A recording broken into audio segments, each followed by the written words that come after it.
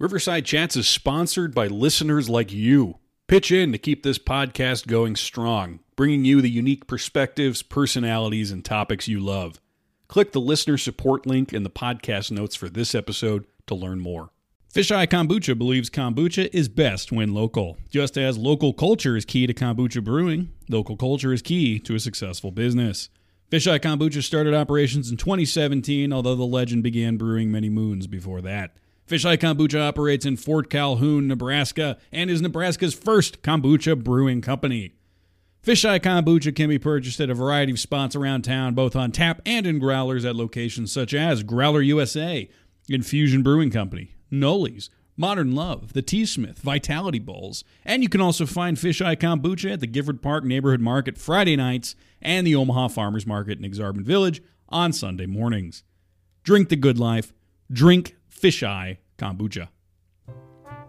And welcome back to Riverside Chats. I'm Tom Noblock, back again with another conversation with someone doing interesting things that you may or may not already know about.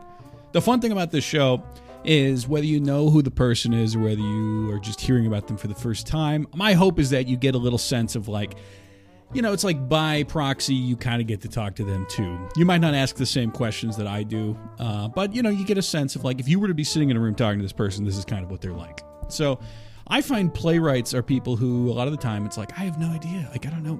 I don't know. It's somehow I can get a sense, I feel of what a person will be like if I read a book that they've written, if I watch a movie that they've written or directed or whatever. But someone who's written plays, there's this element that's they're these special different sorts of artists. It's they're writing a play is something it's hard to do because of the limitations of it, because it's you don't have, if you're making a play in Nebraska, you probably don't have a Broadway budget. So you're limited in terms of space, you're limited in terms of the amount of people and props and everything else. And so the people who are able to successfully do that and be really ambitious with it are incredibly impressive. So my guest today, Mary Oliver, is one of the people who's been able to do that. She's written a couple different plays that have premiered at the Apollon Theater, and she's also an actress. She's been in various,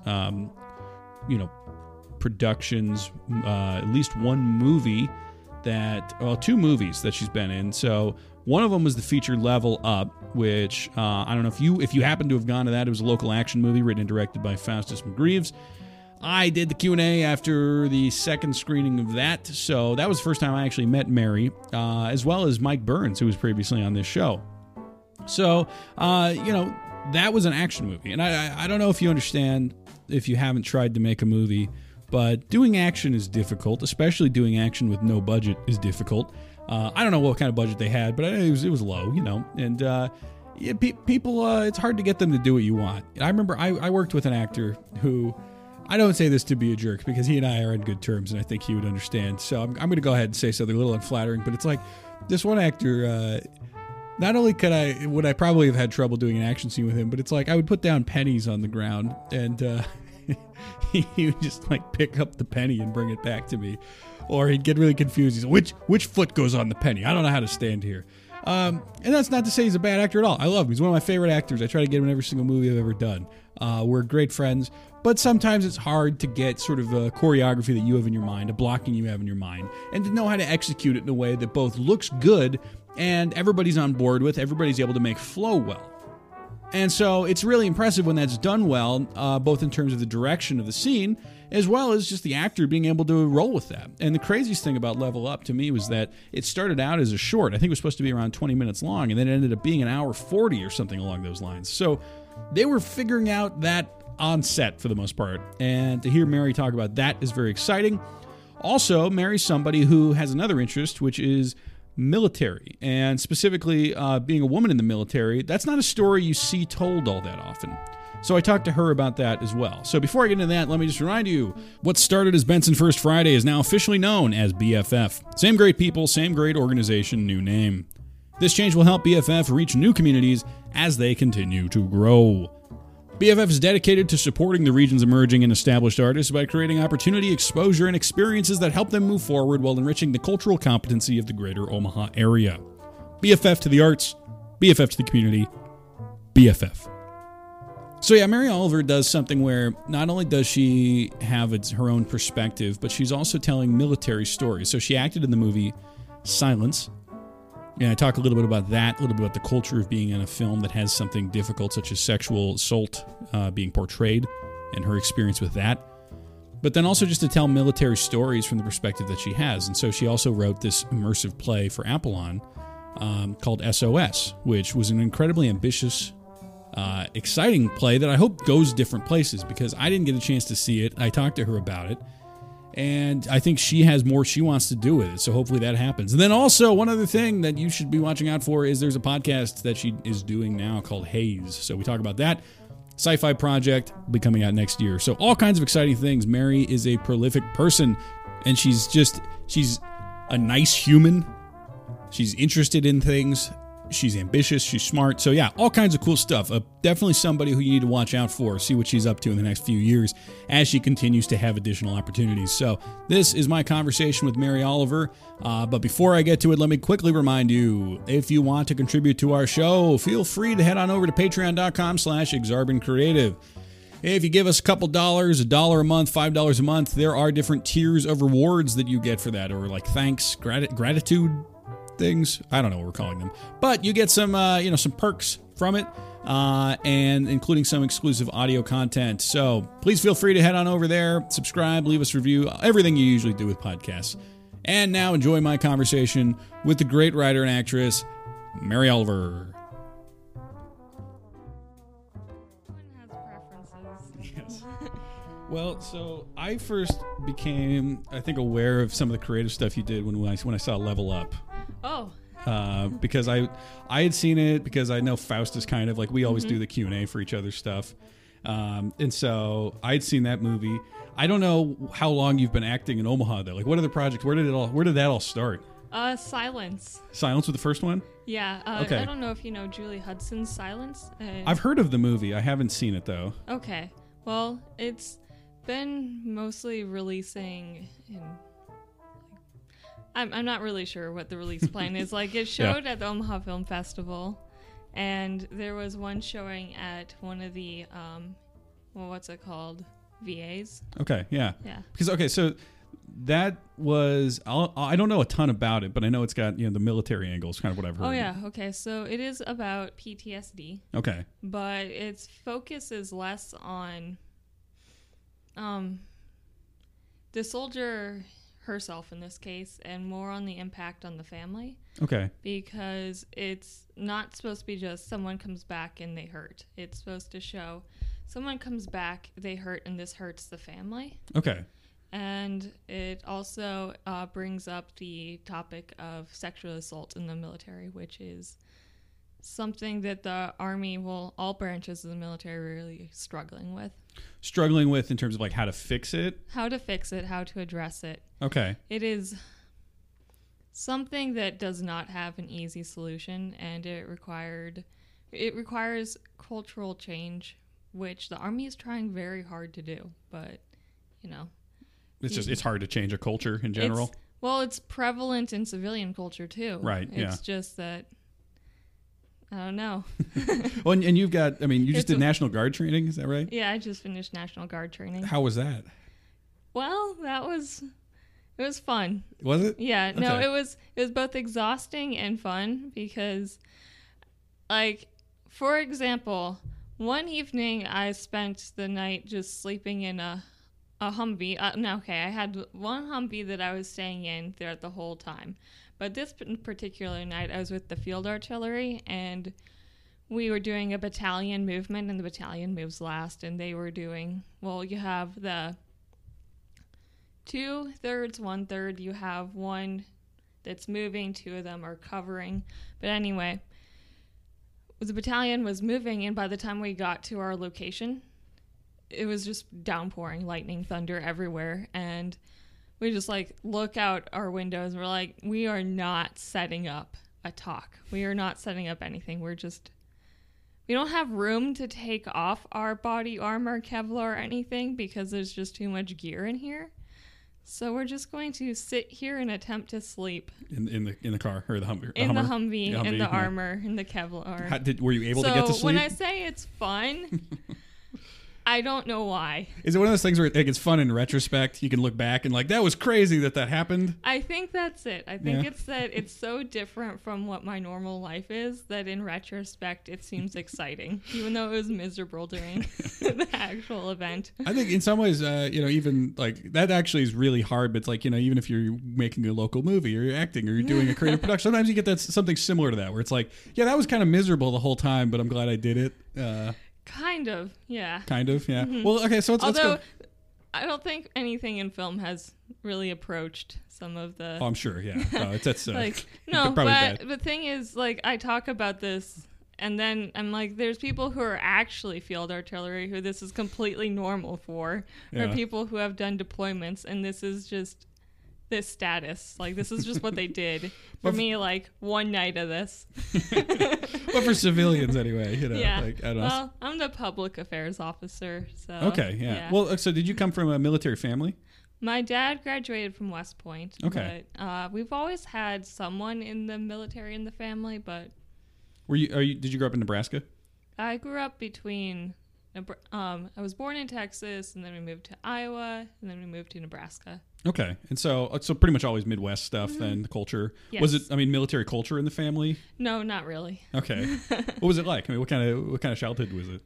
Very sheltered. My dad is a huge opera nerd. Oh, interesting. Okay. Yeah, and my mom likes Latin jazz. So, I never was able to talk about actually popular music with anyone growing up. Were they sheltering you from it, or were they just not interested in it? They just didn't have an interest. So I was very much ignorant, unaware of what the Spice Girls were. Did you have siblings? I'm a triplet. Triplet? Oh, wow. Okay. Yeah, was that just the three then? Two sisters who are my age, and I have one brother who's a year younger. Okay. Were they interested in things outside of opera and Latin jazz or whatever? Catherine was the first to break that cultural wall. Yeah. Did he, then so like showing you some of that stuff? Yeah. Okay. I think I was introduced to Coldplay somewhere in middle school. Oh boy. Yeah. That's pretty different from opera. So, were you interested, did you have interest as a kid in like acting and writing and some of those things? I've always loved make-believe. Okay. So, storytelling? Yeah. At some point in early middle school, my mom was like, Mary, you need to stop pretending to be a cat because people are talking about you. So then I just started writing. So quick jump from cat to writer. Okay. Where did you, what stories were you in love with at the time? Like what was sort of inspiring you or telling you what a good story was even? Harry Potter, definitely. Okay. Big into reading that series. Big into reading Harry Potter. I also love the Bartimaeus trilogy. Okay, yeah. Mm-hmm. So, did you gravitated towards sort of fantasy, sort of make-believe? Definitely fantasy. Okay, yeah. Mm-hmm. And so when you started writing stories, was there like a component in school ever where you had to write stories, or was it just on your own? I tried to sign up for the creative writing classes. However, there was only one in my high school. So you couldn't get into it? Is that what you mean? So I got into it, but... between elementary school and high school, I had only one class that actually involved any form of creative writing. Yeah, how'd that go? Not very well, but I don't think that it was that I was a poor writer. It's that I wasn't writing to the audience. The audience being the teacher? Being high school students. Sure, okay. I wanted to write stuff that was, I don't know, simply not what they wanted to read, which...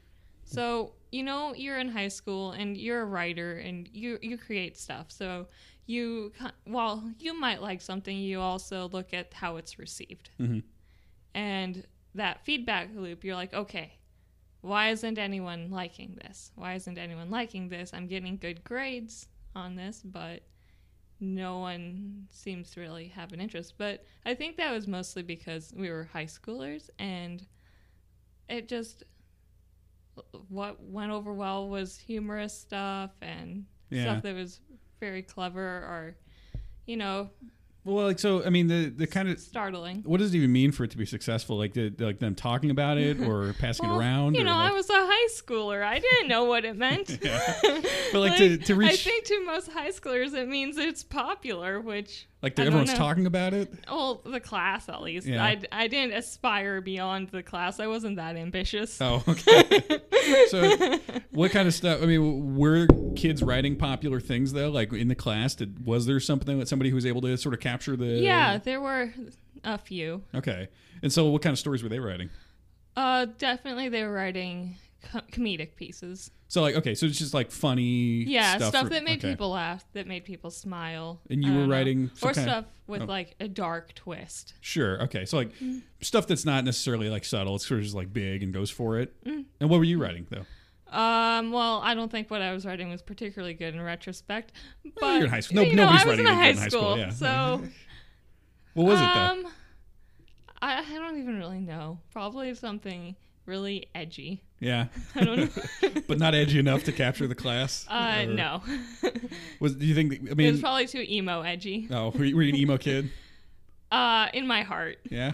It didn't manifest outwardly. no. Was the emo sort of like, you said you were sort of like a sheltered upbringing? Yeah. Was it in some ways like a rebellious element there or? You see, I don't really think so. Okay. Because it was too. In order for it to be a rebellion, there would have had to have been some outward manifestation, I think. Maybe. I don't know. Maybe is there So, I'm trying to think now. Is there an It's like, inward rebellion? can you have a passive aggressive rebellion? Yeah. I'm choosing to say yes, although I don't know of any examples. Okay, well, So that's what, okay, maybe a passive aggressive. Okay. Was there in your, like, even just internally some kind of rejection of things around you though? I mean, or were you pretty much okay with everything that was going on? oh, well, you mean, I think everyone in high school is mostly, I don't know, do high schoolers really like other high schoolers? No, I don't think so. That's why I'm Okay, trying to wonder, like, because- were you writing, were you trying to express something that was sort of like angry or upset? Or, I mean, where was that? Or just passive aggressive? Well, I can definitely say I was writing a more angry She-Ra like character. Okay. And when was the point when you started to have ambitions beyond, the high school class though? Like, because I think that I just really discovered that I like to write. I like the creation process, the world building. Mhm. I love exploring characters' emotions. And so, I mean, when you were thinking about college, was there ever a point where you're like, I want to study writing? Or, I mean, at that point? Well, I always wanted to write, and so I was like, okay, how do I write as a profession? Mhm. Well, unless I'm like, ready to publish a novel and somehow like out of the a zillion novels that get submitted, this one is going to be accepted by a publishing company. Well, I think that I should become an English teacher. Yeah. Okay. I never became an English teacher. Well, but that's a popular route for writers, though, or Yes. aspiring writers anyway. It's like if I'm sort of forced to engage with English in this way, I can kind of make some money. I'll have some time to write. So, I mean, did you try to go to college for that then? I initially went to college for that, and Okay. then I became a psych major. What was the shift there? The shift there was that I had to take a class in psychology and discovered I liked it. And then I realized that I only liked cognitive psychology. Interesting. Okay, so but you're like, were you still wanting to be a writer at that point? Okay. Yes. I was like, okay, maybe I can do something with psychology and then write. Okay. So So you're like, bye English. All right. I I was don't like, want to be a bye, teacher. I don't want to be a teacher. I like English, but I have no desire to teach. Have you ever had to like, do some sort of teaching in any capacity? Like even just to a group or something like that? Well, I was briefly an English teacher in Costa Rica through an Oh. ROTC trip. And, How'd that go? well, I don't know if it's really was a good example for what teaching was like because I don't speak any Spanish. I was supposed to go to Japan, but there was an earthquake and they decided to send all of us who had been studying Japanese to Costa Rica. And so did you figure out how to do anything with it, or was it just sort of like... The only thing I succeeded at was teaching them how to make paper airplanes. Well, you taught them something, though. You They don't really like them. transcends language, I suppose. Yeah. So, okay, so cognitive psychology, why that? What was interesting about that?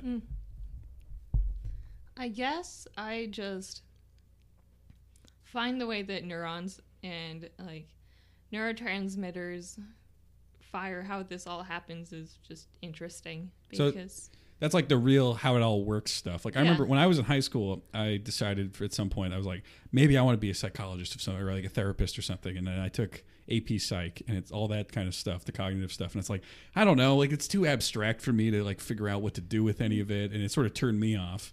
Well, I seem to like both extremes of those. I don't like behavioral. I don't find that interesting. But I like the pseudopsychology of Jung, but I also either Jung or the go all the way down to the neurons and neurotransmitters. Okay. But not that middle ground. So, I mean, did you think you want to study psychology? Like, what kind of job were you thinking of moving toward? I had no idea. Oh, you're just like, I like this, so I'm going to study it. Okay. Mm-hmm. Where'd you go to school? Truman State in Where's that? Missouri. Okay. So you were out of state then, or you're away from home. Were you with people who wanted to do artsy things at all? I became president of the Role Playing Games Club. Okay. So I think, does that answer your question? I suppose. I don't know. So what I kind don't know of? if that's artsy, but it's definitely It's creative. Yeah. It's it's a little different than just like psych nerds or something, I suppose. There were a few psych nerds. Yeah. I guess. Yeah. I don't know. Maybe I'm just overgeneralizing. There were a lot of programming nerds. Okay. Yeah. I don't have any idea who the kind of people are who do that. Actually, to be honest. Generally just nerds. Nerds in general. Nerds of anything. All nerds. Welcome. All flavors. So, I mean, what were you writing at the time though? As you started to study psych? Well, I've always been writing. Like what were you writing at the time? Like, were they books or, I mean, what sort of projects were they? Just short stories. Short stories. Okay. Mostly short stories. Was there, I mean, were you doing anything with them? Were you like putting them out in the world in some way? No. Okay. I sat on them. Were you afraid people wouldn't like them? Is that part of it? I don't know. I don't think I ever felt like I was ready to put this out there. This was something, what I was writing was stuff that was for me. Mm-hmm. And by that I don't mean it was too private or I was ashamed of it, but I didn't truly feel the need to share it. Okay, that makes sense. So it was very internal, I suppose. And so were you doing any acting at this point? No. Okay. Not until my senior year where as my final capstone project, I decided to write a murder mystery dinner theater. Okay. Was it like an immersive sort of one? It was not as immersive as I wish it was, but it was a little like... So I used the Role Playing Games Club because we, as in the Role Playing Games Club, really like to try to trick people into role playing because, you know, people... There used to be more of a stigma around role playing and LARPing, so we're like, what if we create events that's very similar to role playing and just not tell people that it's role playing? What's an example? Like, how do you trick somebody into LARPing? We had something called Quad Fest. Okay. In which we would go to the quad, wear costumes and stuff, and create all types of games and quests. Like and say, okay, this person approaches you on like the campus. They say, hey, I need you to do blank for me. Do whatever. I need over there in the sunken garden. There's this troll that has this something. So we'd create these plot lines and basically approach random people and say, hey, I need you to do this. And they'd be like, look at their watch and be like, well, passing period's almost over. Or they'd be like, no, I'm not doing this. Or sometimes they were like, okay, cool, and you're offering me a prize. I don't know, some like handy or something. And so in this way, we tried to trick people into LARPing with us. What was the appeal of tricking people into it? Because we thought that, you know, maybe if they realized that what they're doing was not like some shameful, scary thing, they'd be more open to. So it's just to grow the community. Yeah, to grow the community. You're like, hey, so what you were doing was LARPing, was role playing. But you didn't look. You haven't suddenly like grown glasses, and your pockets don't have protectors. Yeah, you don't have suspenders now or anything. But well, like, so did you try to, in tricking them, was it ever like a story where it doesn't involve like a troll or something, or you were still going to embrace that element of whatever the mission is kind of has that fantastical element?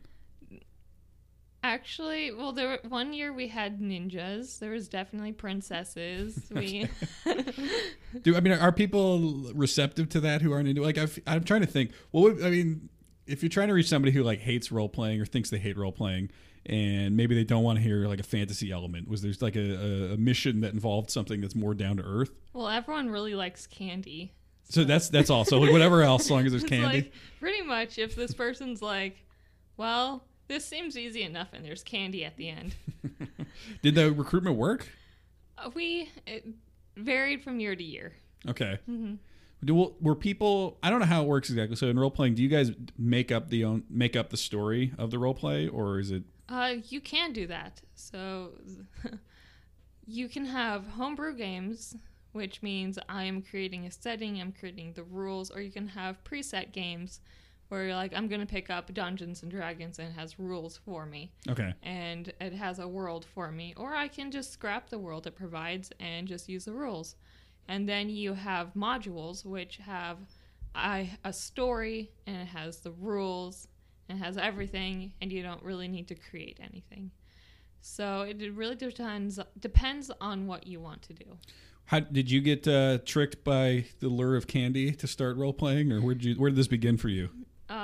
Well, my brother's DM needed someone to fill in for a player who was missing in high school.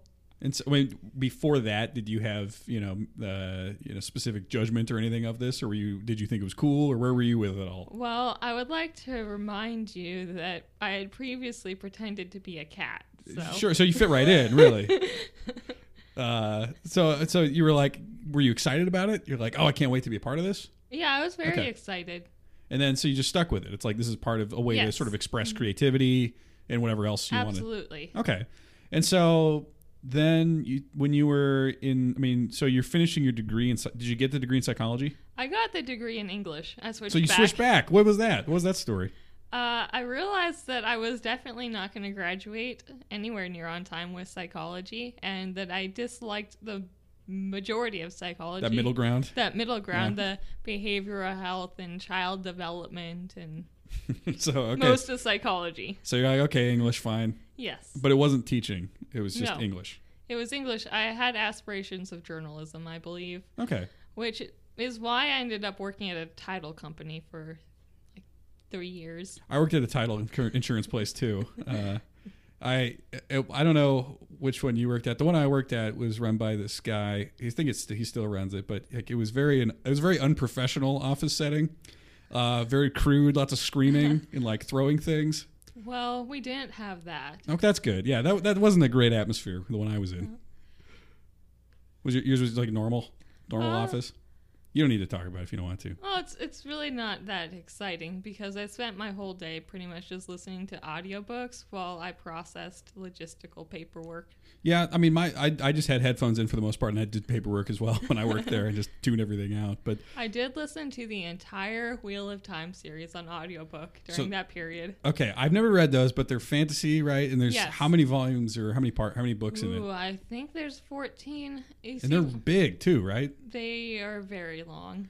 Wow. So did you like it? Was it fun to listen to it all? Mm-hmm. It was a marathon, though.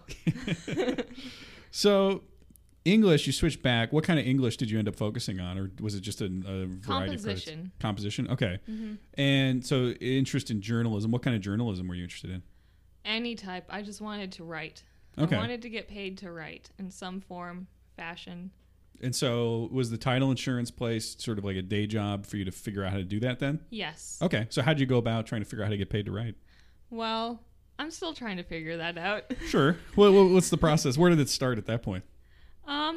I think that it allowed me to have the stability to actually work on projects. And so okay, what were some of the first projects? The Apollon Theater. Mm-hmm. I wrote a murder mystery for them set in the post-Civil War, about 7 years after the Civil War. And they were the first real people who I pitched something to. How'd you first even think to contact them, or how'd that all come about? Well, my boyfriend at the time just brought me into the office, and the Apollon's office, and one of the owners was there, and he was basically like, hey, she writes, she should submit something, and they're like, well, okay, we'll see what she submits when she submits it. Were they skeptical, or were they like open to whatever you wanted to submit? They were open. But you had to impress them still. Yes, Yeah. like they weren't just going to take whatever I threw at them. And so, were you familiar with the Apollon at all at that point? No. Okay, so No, that was my first interaction with them ever. but you said you're in this situation now where you think like, okay, I have to give them something that will impress them, so I have to figure out how to impress them in some way, right? Well, I don't know if I really went through that process. You're Like, just I was like, oh, cool, they're casting for this Harry Potter show. Well, I have no idea how to audition. I've never auditioned for anything. I don't know how to act, but whatever. I'm just going to go there and I'm going to memorize. I'm just blanking on the word, not soliloquy. The monologue? Yeah, I don't know. I just lost the word, but monologue. Yes, monologue. Okay. I'm going to memorize a monologue because that's what the casting call requires, and I'm going to show up and probably not get anything because I don't know how to act. This was just for acting. This was for acting. So okay. Yeah. And do you know what role? Did you know at that point what role it was? It was just open casting call for any role in their first Harry Potter production. And did you want to act? Well, it seemed like it was fun. Okay, so it's just another experience. And yeah, it's like, why not? Why not go for it? Did the LARPing give you any skills that were useful for acting? I would like to assume so. Like which ones? Like what do you think you took away from that? I think I took away from it comfortable coming up with stuff on the fly, staying in character, and interacting with random people. Those are all really useful, though. Like the quad fair. Yeah. Interact with random people without being ashamed. Yes. How was that a process for you to get rid of some of that? Just like the random shame people have to be goofy or open or big? Actually, I have a lot easier. It's a lot easier for me to interact with random people as a character than it is for me to interact with some random person when I'm currently being myself. Right. Yeah, that makes sense. That character does not have my fears. Yes. Yeah. That character will disappear as soon as I take that costume off.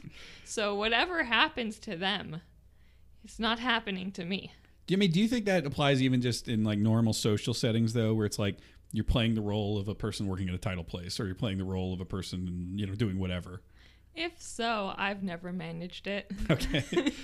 But you got to the point of being like comfortable in investing in some sort of fictional person or character. Yes. And so you were able to bring that even just to the audition. Did you know how to memorize lines at all? Well, I've played viola since I was about 9 or 10. That's right. You played in Level Up too, don't you? Yes. Yeah, that's right. Okay. And so I memorized sheet music from a young age. So maybe that helped me. I don't know. I never would have thought about that in that way, but yeah, I guess that makes sense. Because you're teaching your brain to memorize sort of sequences of things for however long and patterns of notes or words. So when you decided to memorize something for the audition, what did you end up using? I used Satan's monologue from Paradise Lost. Wow. Okay. So I don't remember. That's definitely like an English major thing to pick, Yeah, it's not even a play. Yeah, I know. So, were you a big fan of Milton then? Yes. Okay. I love Paradise Lost. So so your interests tend to, they vary in a lot of different ways, right? You're sort of all over the place in what you're interested in, it seems. Maybe. What else did you study when you got the English degree? Well, you liked? Okay, speaking of varying, I also got a minor in military science. Yeah, see, you're all over the place. I don't know. So, okay. The military science. So were you thinking military as a potential future at that point then too? Well, I was in the ROTC program. Oh, that's okay. You already were. So, okay. So that's always been sort of a part of your plan then? Yes. In some way. You're assuming there's actually a plan. Well, it's, whatever the plan is for however long you have it, it's like you're kind of figuring out something. Okay, so Milton, you go in with Milton, and what kind of, did you give him like a voice, or what was the performance like? Well, it was my first attempt at an English accent ever. Because it's Harry Potter, so because that fits. It's Harry Potter, and it's, Milton, right. So they're not going to have American accents. Right. So Satan was going to have at least an attempted British accent. No specified region because Did you listen to a lot of British people speak, or did you just think like this sounds British enough? I listened to I think I was listening to an audiobook. Mm-hmm. And so, okay, so you go in there. How long was the monologue that you memorized? Only Wow. like a few minutes. It's not very long. It's Was pretty it- short. Was it an intense one? Like, were you yelling or anything? Oh yeah, so this is Satan's monologue is Satan is struck down from heaven into hell on a lightning bolt. And he wakes up in hell and realizes this place is awful. It's dark and gloomy here, and I don't know if I'm ever going to see the light of heaven again. But, and I am unjustly put here because of God's might rather than intellect. Or Right. anything like that. So he's blaming God. He's upset. He's angry. He's despairing. And then he rallies. He's like, okay, well, at least I'd rather be here and rule myself than be serving God in heaven. I'd rather rule in hell than serve in heaven. Mm-hmm. Yeah, that's one of the lines from it, isn't it? Yes. Okay, so that's emotional. It's big, Yeah. and it must have gone over well, right? Well, I was cast as McGonagall, so that was fun. Is that I who you got cast. was? Did McGonagall have a big role in this production? Well, everyone had it was a small cast, Okay, and so everyone got a pretty significant part of it. as McGonagall, did you have to do teaching in the play? Yes. Oh, so you did end up back as a teacher in some way. How'd that go? Well, I taught Transfiguration, which, is difficult because magic isn't real, or if it is, I'm not a witch, unfortunately. Sure. But in that place, I mean, you're memorizing lines, but I don't know. Would you say that your brief ambitions to become a teacher were useful at all, and kind of like were you able to get back into that mindset of like this is how a teacher acts, or was it all sort of gone at that point and just I reinvention? really kind of just made it up as I went along. Most of it was really just keeping the story moving or keeping people on task in a way that I felt was appropriate to the character, because McGonagall is very witty, snarky, and it doesn't take anyone's... Sure. She's not going to just like let some random student distract the whole class with their nonsense. She's going to mock their nonsense and then get them back on focus. Right. Yeah. And so, I mean, did it go well then? You liked doing it? It did. I realized that acting is fun and I wanted to do more of it. Oh, okay. So then how do you do that then? What's the mindset of like, I want to act more? Well, I'm friends with Katie Otten, Right, who yeah. does acting. Yeah, You know, Katie. She's pretty well known in Omaha, I think. Yeah, well, I've worked with Katie a couple times. Uh-huh. Yeah. And she was like, Mary, you should just follow casting calls. Look at Tag. Look at everywhere they have casting calls. And Katie, does Katie do LARPing too? I'm not LARPing, but she does role-playing, tabletop. Lots of Dungeons and Dragons. What's the difference between tabletop and LARPing? LARPing is you're going to go out in a costume and actually pretend to be the person. Okay. Like, physically. And then tabletop is you're going to sit around the table and it's entirely theater of the mind. So you're not walking around with a sword. Okay. Pretending you're- to fight. Okay, You're it's just in your sitting around mind the you have a table sword. describing how you're pretending to fight. Okay, got it. All right. So she does that. And so did you meet her through that, or how did you meet Katie? Oh, Katie is a friend of a friend Okay. that has become my friend now. So Okay, yeah. that makes sense then. All right. So you started to look for things. What sort of acting opportunities had opened up then? I mean, what were the next ones after Harry Potter? Star Wars. In what sense? Like what kind of Star Wars thing? The Apollon was doing a Star Wars production. Okay, so you stuck with Apollon then? Yes. Did multiple productions with them? Were you at that point thinking about writing something for Apollon as well, or was it just acting? It was always in the back of my mind. Okay. And I was studying to be a paralegal at this time. I also was, but during passing periods, I was writing the murder mystery, which they ended up calling, I always just called it the murder mystery. They titled it, what did they title it? This is ridiculous. Was that what it was called? No. Oh, okay. No. Oh, okay. We can come back to it if you want to, if Okay. it comes to you. No. So, okay. So but you're studying to be a paralegal. So you're still kind of like bouncing all over the place with jobs and things, right? Well, I've been a paralegal for a year. Okay. Mm-hmm. But I mean, you sort of like, it's like English teacher to something in psychology Yeah. to, okay. Murder in a Jerkwater town. Murder in a jerkwater town. Yes. Okay. Is jerkwater a term? Jerkwater is a term Okay. because, well, when you had a steam train, they had to fill up the tank, the water tank, and then the process of filling it up was called jerking. Okay. So Because there was, there's a whole apparatus for this. was there a train involved in the play then? Yeah, the train was sabotaged while they were at a jerkwater town, which Okay. trapped them at this town. Okay, that makes sense then. I've Because- never heard of jerkwater before. Yeah. So, because there's no more spoilers, because the play's probably never going to happen again, basically, you had this. People went to this town, and then some outlaws sabotaged the train so that it'd be stuck there so that more outlaws could come in and they could rob. Okay. And so was that a story that you had come up with before? Or like where did that all come from? Or was that just like, this seems fun? Just, this seems fun. Okay. So I mean, like when you write something like that, is just the ambition is to entertain, or is there a little bit more? Or I mean, what are you trying to do ultimately? Well, really, what I was using it for was an exploration of the different viewpoints people could have in this time period, because you had someone from the South, you had people who were coming from the North. That's the obvious area of contention. You had people who were coming from wealth, people who were coming from poverty.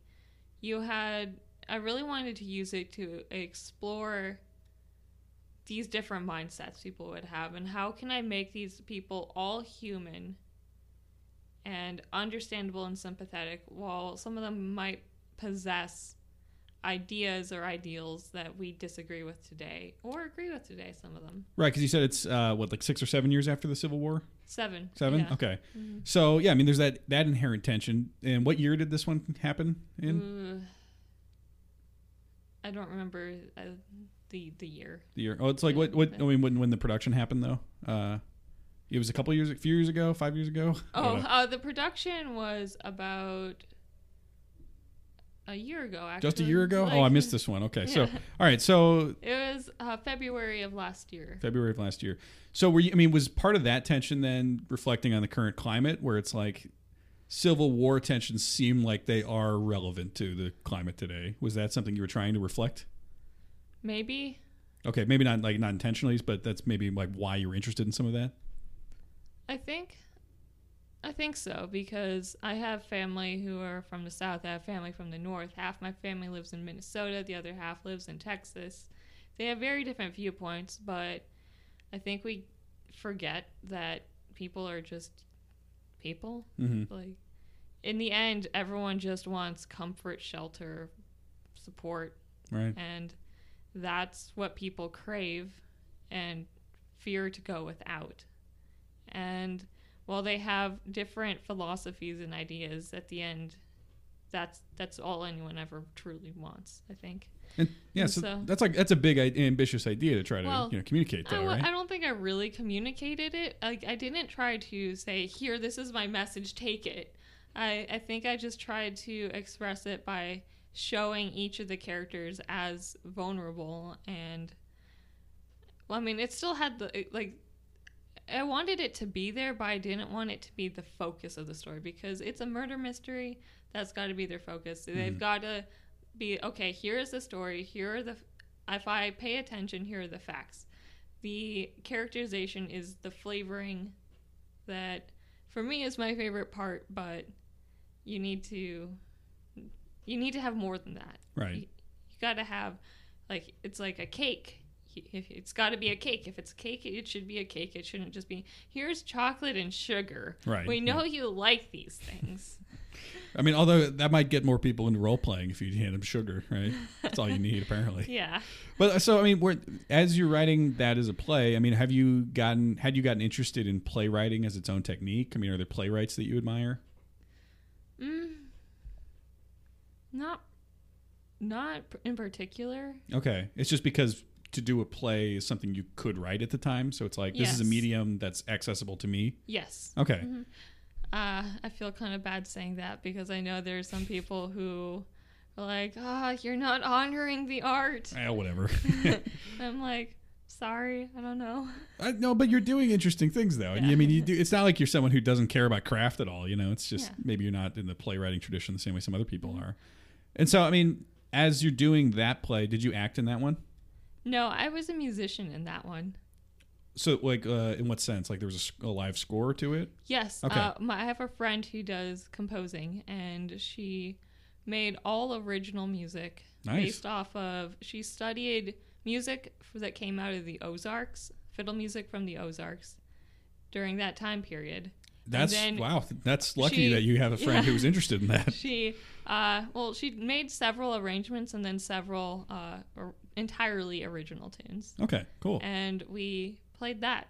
So because it was set at a saloon, because these jerkwater towns were basically only existed because the train ran out of water, so it was basically a gas station. Mhm.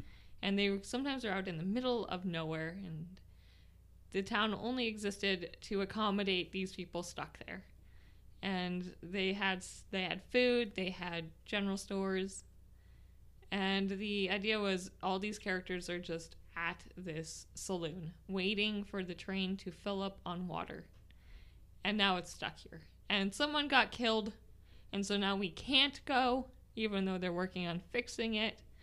No one can leave until we get this resolved. I love that structure. I love just the general, like, everybody's stuck somewhere and things go bad. Like, whether someone gets killed or not, there's something fun because, you know, everybody does just run into their own tensions if you're stuck with the same people for a certain amount of time.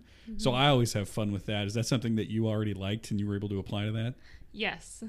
I also like the idea of putting them in the middle of nowhere, Ozark, Missouri. Sure, yeah. And then did you play viola then? I did. I played viola. Nice.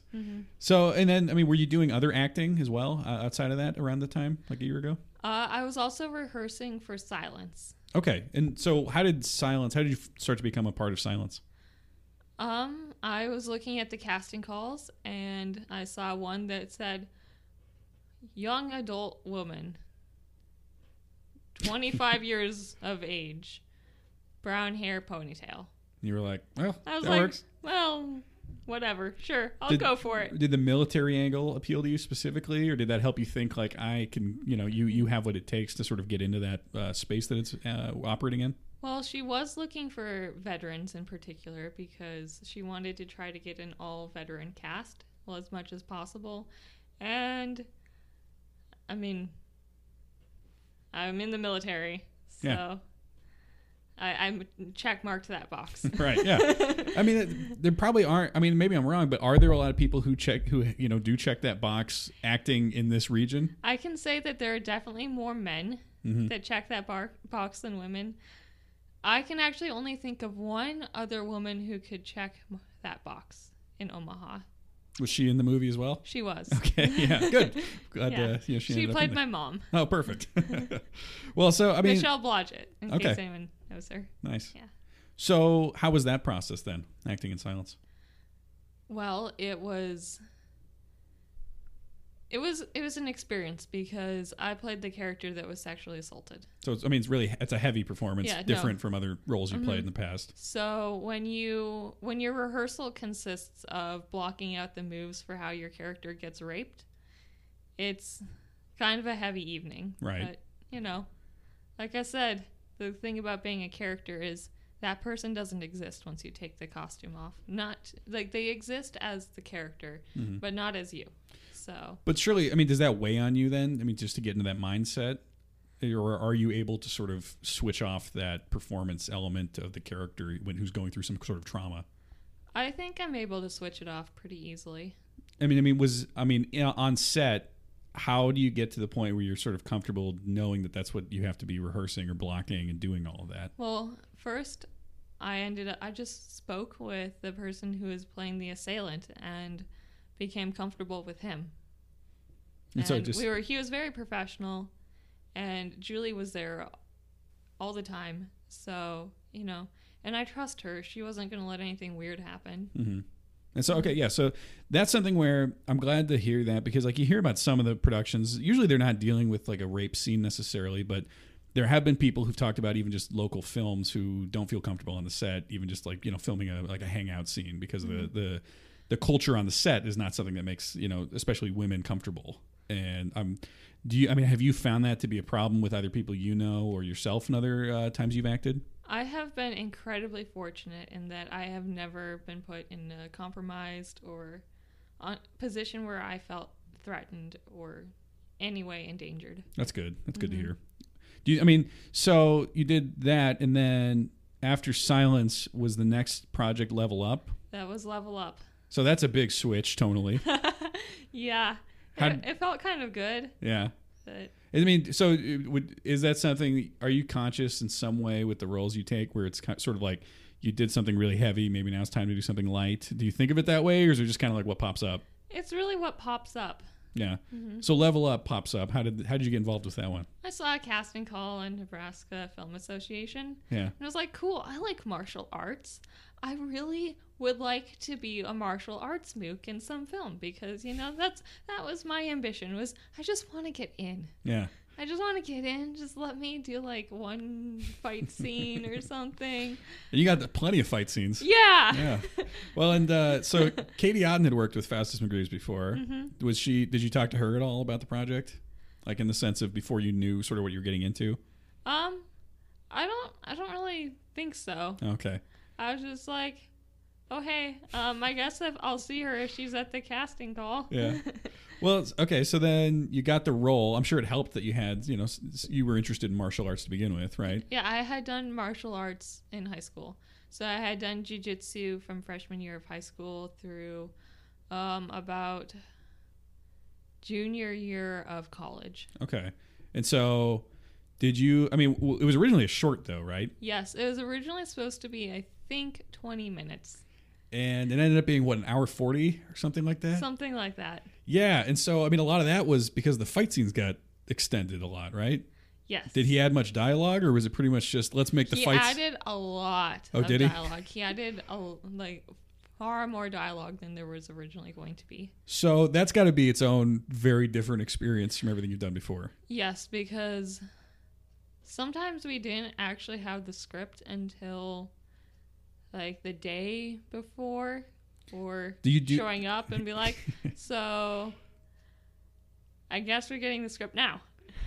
Does he have, on that movie, was there any improvising, or is it like you say the lines as written? We mostly were saying the lines as written. So you had to memorize them then? We had to memorize them, but he was working as fast as he could. I think that he was working really hard. Yeah, no, I don't mean to say it in a bad way. So I don't mean to imply that it wasn't that he was procrastinating anyway. It was that it suddenly became like a feature length rather than 20 minutes. So he was like, I need to write stuff now. Yes. No, yeah. I don't mean that in a critical way, but just like, how many days did you guys shoot? It was like 10 days or something, wasn't it? Something like that. It was over several weekends, mostly. So you had to memorize lines really quickly. Yes. And you're working with Michael Burns. I was working with Michael Burns, Jesse Millspa.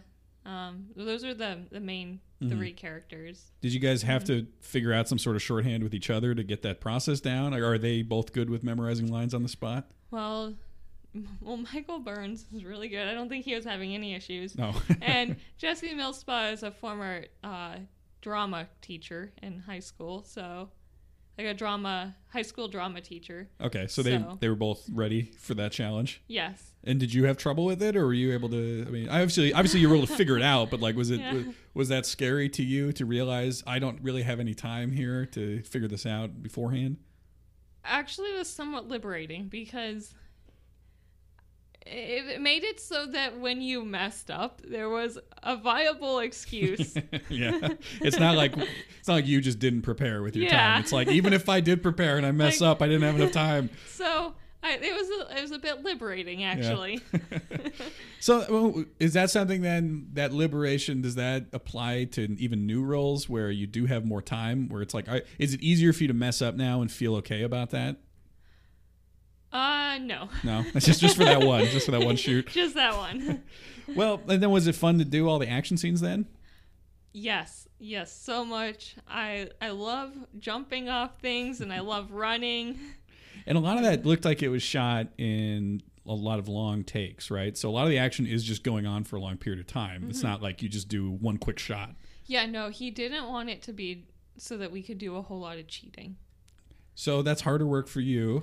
Well, I think it's a lot of fun, and I'm glad I got to do it that way, because if you ever get the chance to talk to Michael Burns or Jesse Millspaw about us running, they'll tell you just how much fun I was having, and well, Jesse wasn't always having fun with it. Like he didn't want to run that much?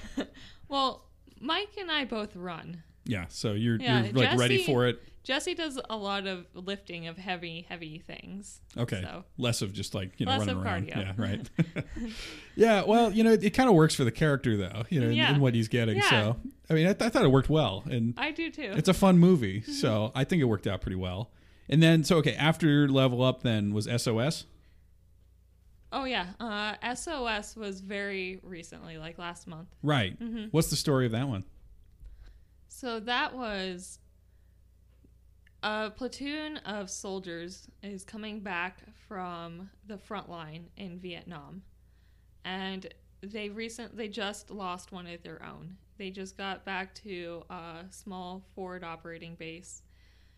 They're from a patrol, and they are waiting for a helicopter to arrive to come pick up the fallen. And so the fallen is still just with them. They have the body there. It's just sitting there. And it is about how each of the soldiers processes this grief. And you have the platoon leader, who is just this young guy who had actually no intention of doing anything in the military but was drafted, and suddenly, because he has a college degree, is made an officer and told, you need to lead this platoon of complete strangers out to do this mission, which you may not personally agree with, but guess what? You're drafted, and now you're doing it. You're here, and you're responsible for all of their lives because you are the platoon leader. So you're back to heavy stuff then. Yes, we're back to heavy stuff. And then you have the platoon sergeant, who is your old veteran, like your old grizzled man, who, to him, it's a bunch of kids. These are a bunch of kids out in the forest who have no idea what they're doing, particularly that platoon leader. And where did that come from, that story? I mean, was that based on like stories you'd heard from people, or yes, I mean, okay, that is based off of. So when you're in ROTC, you get to hear a lot of stories about how junior officers are placed among people who have had to actually deal with, war. Mm-hmm. And how do you handle that as a junior officer? And I heard lots of stories about, this is what it's like when someone dies.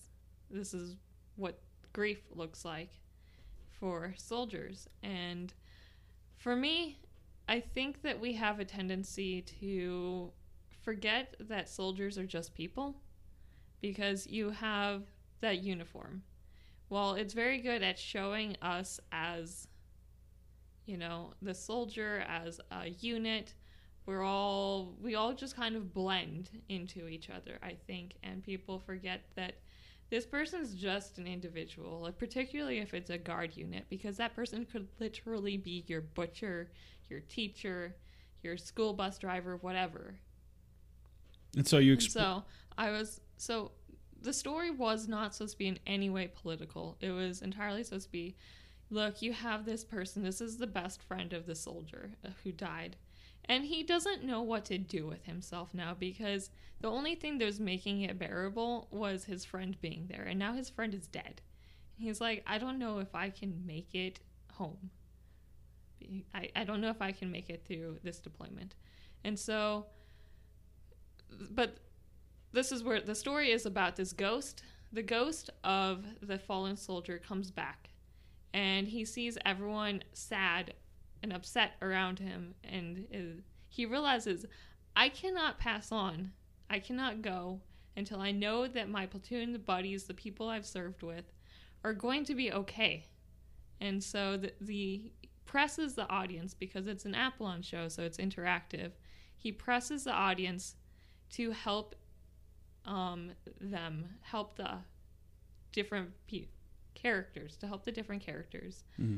Like, I need you to go talk to them. I need this group of jokers. These people, in the corner over there, they're always telling stories and doing pranks and joking. I need you to get them going again. I need you to make it so that they're telling stories and making people laugh.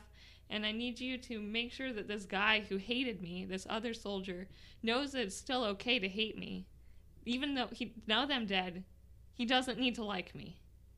So this that is kind of thing. Really ambitious, heavy stuff, right? I mean, but in the same way, it's sort of like seems to be some sort of life affirming element to that, right? Yeah, it's a very simple story. Mm-hmm. But what you're trying to do emotionally is very complicated, right? Or you don't think so? I don't know. It didn't feel complicated when I was writing it. Do you think it worked? I do. I do think it worked. From speaking with people who watched the show, people are telling me that they liked it, they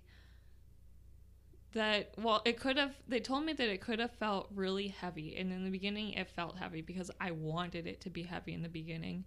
But the whole story is about how people mourn, how people import the mourning process, and this is obviously expedited because it's a story, is you start processing it, you talk about it, you tell stories, you make jokes, you support each other. Mm-hmm. And in the beginning, none of the characters are really truly interacting with each other, and the ghost through the audience is able to get people to talk with each other and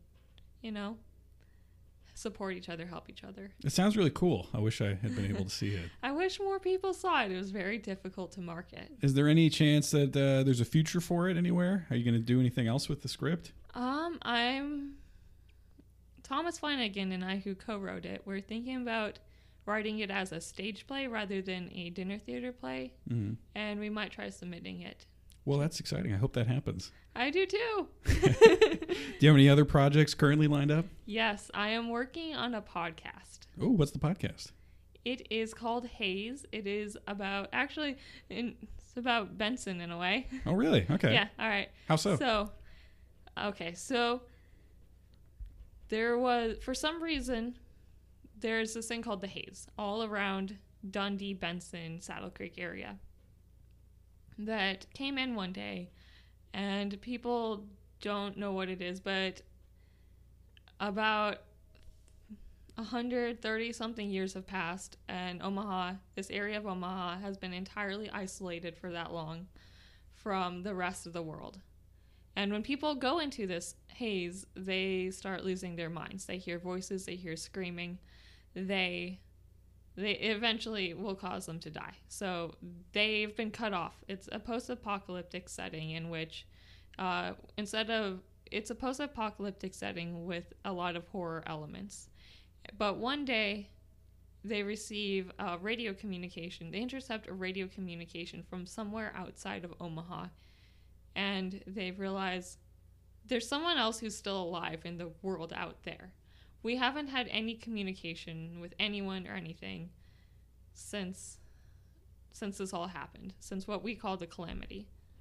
And it is about them sending out scouts into the towns outside to try to find the other survivors. And it is their journey across post-apocalyptic Midwest in search of other people. That sounds cool. What's the current what stage are you at with that one? Is it like ready to be listened to, or are you just working on it? It's not ready to be listened to. We're aiming for January of next year because we still need to do Foley. I need to finish writing the last few episodes. I have written almost all of them, of the 13. Nice. Uh-huh. Are you writing with anyone else, or is it just you? I'm the writer on this one. Nice. I'm writing by myself. That's very exciting. Yeah, I am very excited about it. And, well, actually, we were most of the way through recording, too, for just voices, but we need to do music. We need to figure out how we're going to do music because... Probably not fiddle music this time, Nope, right? not fiddle music. We're looking at some form of swing because April is again composing for it. and she loves swing music. Interesting. Okay, I wouldn't have guessed swing from the pitch there. We're like, okay, what? Obviously, they can't really have electrical anything because they. Oh yeah. So the way that they navigate the haze, they found out that they can mostly block out the screaming, the voices, if they're actively engaged in some form of audio medium. Okay. And interesting. So they have devoted whatever scrap wiring system, audio systems that they could salvage out of the Omaha ruins to build in Dundee, Benson, that area, a broadcast system, which is at all times broadcasting just music, talk show, something so that even if people aren't actually in the haze, because this area is clear of the haze, if the haze like fluctuates and comes in one day, there'll always be that voice or music that people can listen to. That's cool. There's something really cool about taking a post-apocalyptic big idea and putting it here, because nobody really does that. Yeah. So, yeah, I'm excited to listen to this. You said January? January. And it's called The Haze? It's called Haze. Haze. Okay, just H-A-Z-E? H-A-Z-E. All right. And is there any social media or anything for people to follow if they want to find this? Not yet, because I'm like, before I do any social media, I need art. Ah, yes. Which means I need to actually teach myself how to use Photoshop. Because currently it's all volunteer. Mm-hmm. We don't have a budget. The budget is $0. And it's like, okay, I don't know who would be willing to just do art for me. So, well, maybe somebody listening to this will reach out to you. Yeah, if you're an artist, if you want to be part of this project. It's an exciting project. Everybody needs to help each other do these exciting projects. Aside from someone appearing out of nowhere, it's going to be me, because I also like to draw. So okay. I intend to teach myself this anyway. Yeah, you're good at teaching yourself new things, it seems like. So yeah, I'm excited for it. Before we do any social media, I want to have some artwork and some trailer. You know, some content, actually, sure, not just ideas. Well, everyone should look out for that, and I appreciate you taking the time to talk to me today. Yeah, thank you for having me. Yeah. I feel like I kind of rambled. That's what the whole show is. That's what podcasts are, unless they're narrative, so that's fine. Well, by the way, it is a narrative podcast. Yes. Mm-hmm. Okay. I gathered that, but yeah, it's probably good that we clarified that okay. Anyway, thanks again. Riverside Chats is hosted by me, Tom Noblock. I produce the show along with Ben Matukowicz through our company, Xarban Creative. We're housed in Studio 62, right in Benson, Nebraska, the headquarters of BFF. Special thanks to our sponsors today, BFF and Fisheye Kombucha. Also, if you happen to be in Omaha today, head on over to the album release party for the Real Zebos. They have an album release today, June 28th. The release of their album Strictly Platonic is premiering at the Waiting Room tonight. So head on over to that if you're still listening to the show. They were on the show before. Go ahead, go to their show at the Waiting Lounge. Then go on over to our page, go scroll through the backlog, and find my conversation with Connor and Jordan of The Real Zebos. It's a great band. They're great guys. Go see it. Also, be on the lookout for Mary's podcast when that comes out. Haze, coming out in January. I know I'm excited about it. You should be too. I'll try to plug that as we get closer to that, and there are some details. As always, thank you for listening. If you feel so inclined, maybe consider heading over to our Patreon. Go to patreon.com/XarbanCreative. Toss a couple bucks our way if you feel it's worth it. Otherwise, thank you for your time. And if I could ask one additional thing, I've got the homework list for you, all right? So one is, go to the Patreon. Two is just be happy. Be happy today. It's a good day, right? Nice day. Look outside. I'm recording this a couple weeks early. I don't know what it's like out, but there's the nice things out there. Even if there's a tornado, you can find something nice out there. It can be cool in a sublime and awe-inspiring, horrible way. The other thing, though, is we appreciate if you subscribe to our show on whatever your favorite podcast app is. And if you feel so inclined to leave us a review, it does help people get a hold of this show and keep us going. So thank you. That's all I have for you. All right. Otherwise, we'll be back next week with a local philosopher, Justin Schecht. who's going to talk about his philosophy, which is based in the Buddhist method of the middle way. So a little bit different, a little bit of a mixed up, he's not producing some sort of project or anything. He just wants to talk about life, and that's fun as well. So stick around for that. Subscribe, leave us a review, do everything you need to do. Have a fun week more than anything else, all right? Thanks for listening.